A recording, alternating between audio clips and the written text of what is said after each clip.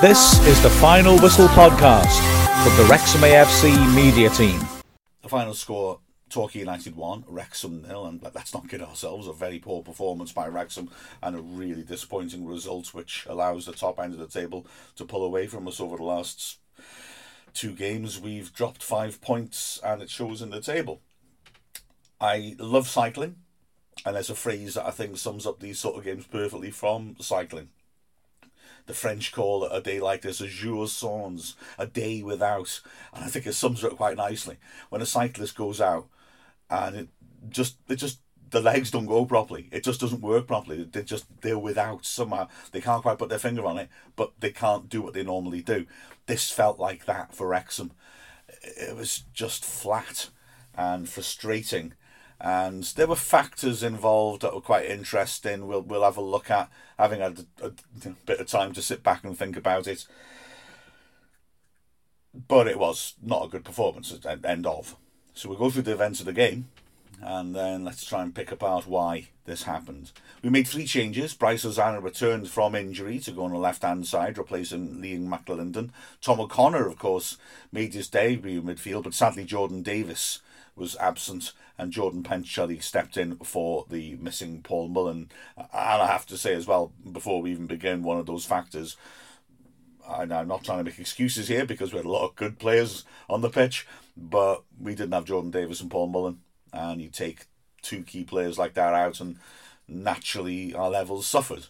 You wouldn't have thought so for the first 8 minutes, because until Torquay scores, we looked good. In fact, the game was very different in its first 8 minutes and the rest. It was very stretched. It was entertaining. Torquay had spells of pressure, mostly from set pieces, but Wrexham really looked like a goal was coming. In fact, we nearly got a breakthrough after 24 seconds. Long ball forwards, Palmer headed it on. Ponticelli putting pressure on Lewis, forced a mistake. The ricochet off Lewis dropped in Ponticelli's path just to keep it to beat. But unfortunately for him, just far enough away from him for McDonald, the goalie, to come out and smother it. So very nearly the dream starts. And after 4 minutes, it should have been 1-0. Again, good pressure. Hall Johnson gets around the back of the defence, drives down the goal line, punches the ball into the goal mouth. Palmer's about 2 yards out in front of goal. Looks a certain goal. He side-foots it. And, well, it certainly looks like McDonald managed to stick a foot out and deflect it over the bar. The referee gave a goal kick. Wrexham couldn't believe it. It just should have been a goal. It was so close in. A lovely ball in by Hall Johnson. It should have been a goal. And then another opportunity created. I've got to say, McDonald did well in those 2 incidents, but he looked very shaky. It was very windy, but from set pieces, McDonald was really weak in the air. He was also awful on the floor. Ponticelli kept trying to hustle him and forcing errors, one of which he was very lucky to get away with as Ponticelli chased McDonald. McDonald pulled the ball so badly that it just agonisingly dribbled along the floor just behind where Ponticelli had just come from. And if it had been just struck slightly better, Ponticelli would have just tapped it into an open goal. But anyway, from the 7th minute, when a long throw by Tozer, not dealt with, O'Connor drove a shot back in, which was blocked by a defender. It certainly hit his hand. Was it right to turn down the decision for handball? I think probably.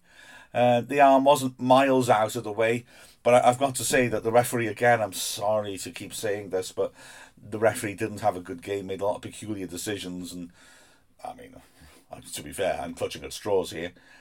He was the sort of ref who'd give that penalty, even though I think it would have been harsh.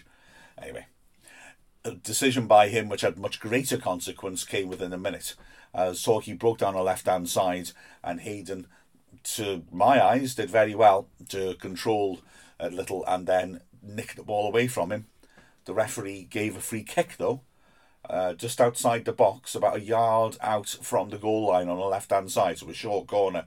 And it was swept in beautifully beyond the far post, where Asa Hall had managed to lose his man and had a simple free header 6 yards out to plant it past the exposed Leighton and give Torquay the lead. Now, so up until that game, it was a fairly open match. That suited Wrexham well, and I think the goal was coming. But Wrexham didn't respond well to the goal, so the next 10 minutes were pretty barren, and Torquay started to roll their sleeves up. They had something to defend, and the nature of the game changed. Wrexham dominated possession. Please don't mistake that for me saying Wrexham played well. We had a lot of the ball, and really struggled to break Torquay down. This win for Torquay, it's an excellent win for them. It's one that they would point at as a triumph for their grit rather than their quality, because they didn't look very good, but they fought for everything, and we just didn't have the ingenuity to break them down. The rest of the game, as you're about to hear, is a litany of half chances. 20th minute, O'Connor sweeps a free kick in, and first Jones, when it falls to him, hits a powerful shot, which is well blocked 6 yards out. The keeper was already hurling himself to try and save, and the ball came out to Young, who I think sensibly decided he was going to hit it first time because the keeper was on the floor. So if he could steer it through the defenders in the box, it would be a goal. But unluckily for him, there was a really good block 6 yards out, and it was denied. If that had gone in and Torquay had come back out to play again, I think we'd be talking about a very different game now. But they didn't. Wrexham again, then Hosanna cutting inside from the left-hand side, looked like he was going to get in on goal. As he was pulling the trigger from the edge of the box, Lapsley slid in with an absolutely magnificent tackle to deny him. Very unfortunate that. Then a free kick on the halfway line, frustration for Wrexham. Ponchichelli definitely fouled, gets the ball, immediately puts it down and feeds a super quick free kick to put Palmer in on goal. And the referee blows his whistle and stops play because he wants to book Lewis. I mean, let us score and then book him, please. As the half went on, Wrexham were running out of ideas, though, in all honesty. Another long throw led to problems for McDonald. Souza hurled it in. McDonald's punch was weak, and Cleworth 6 yards out hit it well, but it's a crowded goalmouth after those set pieces, and a defender got a block on it. And then in added time, you might argue the closest we got to a goal would have come off a defender. Young whipping in a nasty free kick from the left flank. Lewis jumping on the edges of a 6 yard box to try and head away. An excellent delivery. He's the ball's goal side of him, and stretching, he makes contact with his head and puts it just over his own bar. Second half, I've got to say, first 5 minutes, Wrexham started excellently, and you thought, okay, we've got the bit between our teeth now. The tempo was really good, and we were driving at them. Like I said, it was blustery, and it seemed, if anything, I think the wind was in Wrexham's favour in the second half, and they certainly started with a bit of a spring in their step. Jones swinging in a cross which was clear to Young, and he hit a 15-yard volley from the centre of the box, really, really powerfully. But unluckily for Wrexham, it was directly above McDonald's head, and he was able to parry it up into the air and then run wide of the post and grab hold of the loose ball. He was called into action again when Ponticelli did well to feed in Jones, and he drove in a 25-yarder, which took a slight deflection, an awkward save by McDonald, diving to his left and then having to pull his arms back and make an unorthodox shovel of the ball to the side of the goal. But to be fair, probably because of the deflection. And after that, it's got to be said, that little flurry, we didn't really test him again in terms of shots. Jones swept in a free kick. Cleworth 10 yards out, had a decent chance, but headed it well wide of the left post. And then, just after the hour mark, another problem from a long throw. Tozer hurling it in. James Jones getting up and making contact with his head, but it getting blocked 6 yards out. We immediately made a double change to try and shake things up. McAlinden came on for James Jones to give us a bit more of an attacking look to the side. We started off certainly with O'Connell holding, and Davis and Young trying to drive forwards. Now McAlinden was playing really ahead of Young and O'Connor, and also Angus coming on for Ponticelli. Not a big surprise that, because Ponticelli just wasn't really getting into threatening positions, although to be fair, again, his work rate was very good. He brought people in well, but it was understandable to bring Angus in to see if we could get around the back of the defence. Soon after that, Hayden, with a fabulous ball down the right channel, sent Palmer away, driving in towards the box, but he pulled his shot weakly wide of the far post. There were players pouring into the box in support of him. Should he have delayed it and pulled it back for one of them? I think you bring Palmer in as a striker to have a shot from those positions, and he was a little bit unlucky. And then soon afterwards, Palmer did really well to intercept the ball in midfield and drive through the middle and hit a powerful shot from 20 yards. But again, the keeper, with his last real action, was able to get down and save it. And there's Wrexham's problem. That happened halfway through the second half. That was the end of our threat. I mean, as you've noticed, the only attack I've mentioned of any worth by Torquay was their goal. But we weren't carving out clear-cut chances. We made another change. Thomas coming off of Cleworth. We shifted 4 at the back and had 2 big men up front, plus Angus trying to work off them. But if I'm honest with you, the best spell of the match we had, apart from the first 5 minutes, was the first 15 of the second half. And I think that the double change disrupted that a bit. And when we changed our shape, it didn't work. We've gone behind a lot of times from away games, and it's hard to keep coming back from behind to win. So we tried the same thing we did at Halifax tactically, and this time we couldn't break Torquay down. So, frustration, why? I certainly thought that in the closing stages we got frantic.